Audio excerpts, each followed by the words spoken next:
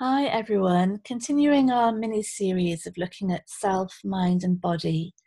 Today we're looking at diet, the food we eat. And we were talking yesterday in a small group about binge eating and someone who is feeling as though their eating pattern is absolutely out of sync with what they want it to be. And they're eating junk food and then they're feeling terrible. They've lots of self-blame and anger at themselves that they're allowing this to happen, and that anger and self-blame leads into more binge eating, and there's just this cycle going on. And we were talking about the interrelationship between the nourishment of the body and this sort of sense of isolation as a self, this sort of idea of ourselves as incomplete and needing something, and how that need can translate into food really, and that in turn can increase this sense of neediness and sense of lack and incompleteness, which is really the basis of an idea of ourselves as separate. And so it can look like the way to make the self stable and or stop that neediness is through healthy eating, more control in a way of what we're eating. But equally, we can see how that can tip the other way to hyper control. The control of an anorexic, say, over the food that's consumed, in the attempt to secure the self, to bring a sense of stability and a sense um, of being settled and being secure in this world of ours. So we can see that it's neither control over the food nor that would have control over that desire to have control, but being apparently totally out of control. It's neither of those that is ever going to fix in place who we are. It's never going to be the source of peace, ever. It can't be. And instead what we can see is that whole activity of trying to control what we do, of focusing on behavior, of that self-blame, that feeling of inadequacy, or feeling um, of just doing these things and then blaming ourselves for them. All of it, that whole activity, it's an activity of self, really. Paul Hederman calls it selfing. It's this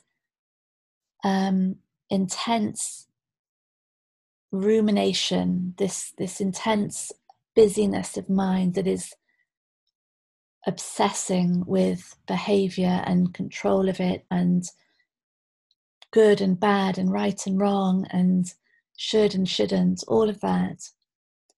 It's exhausting, and it's a vicious circle. It's inescapable, because the lack of nourishing, the lack of cherishing the body reinforces that sense of lostness, of instability, which in turn then leads to more behavior that would try and secure it, but which takes us in the opposite direction. Binge eating or hyper control of food. And so the whole thing can spiral. and it can look like the way out is more willpower, more discipline, more force. But really, that's only coming from the same place, from the same conditioned thinking that's created this whole circus in the first place. And really, the only thing ever that's the portal out of confusion is a deep inquiry into who we are, because that inquiry will lead to the understanding that there is no possibility of securing this idea of self. It can't be secured, it's made of thought. And so all attempt to try to secure it through diet, say for example, as we're talking about here, is futile. And that starts to shift the understanding of reality. And it becomes clear that what is real, what's actually as real as we can get, as true as we can get, is this right now. Just this, whatever's happening now. Nothing else is real. Everything else is just imagination. And so there's just increasing response to now, increasing response to reality. And that's a space in which the body can flourish. It's a space in which the mind can settle, because it's only dealing with what's actually responsible to. It's not chasing off on rabbit warrens of imagination. And the whole thing is a reset, really. And the less behavior, such as eating, is an attempt to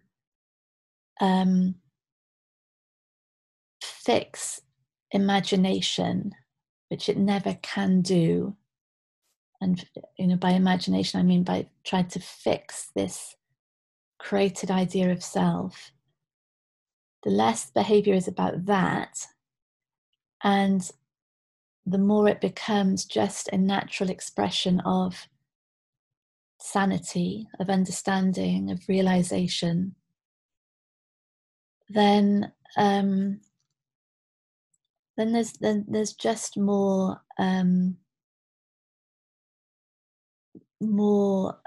alignment of everything, more integration.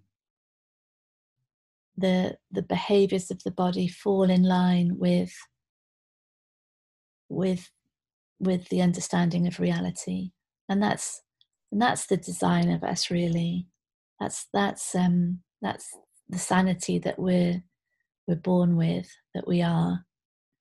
And so behaviors like binge eating or hyper control of eating, those are signs that there's big activity of self going on. There's big activity of confusion. And so instead of a focus on trying to fix the behaviors, which actually are totally logical, which are perfect, given what's being believed in the moment. So instead of trying to change the behaviors, which actually makes no sense to do because they're right for whatever's being understood, instead there can be an inquiry into what is being understood, to see where there's absolute confusion and to see what's actually true. Yeah. So thank you, everyone. Lots of love to you. Goodbye.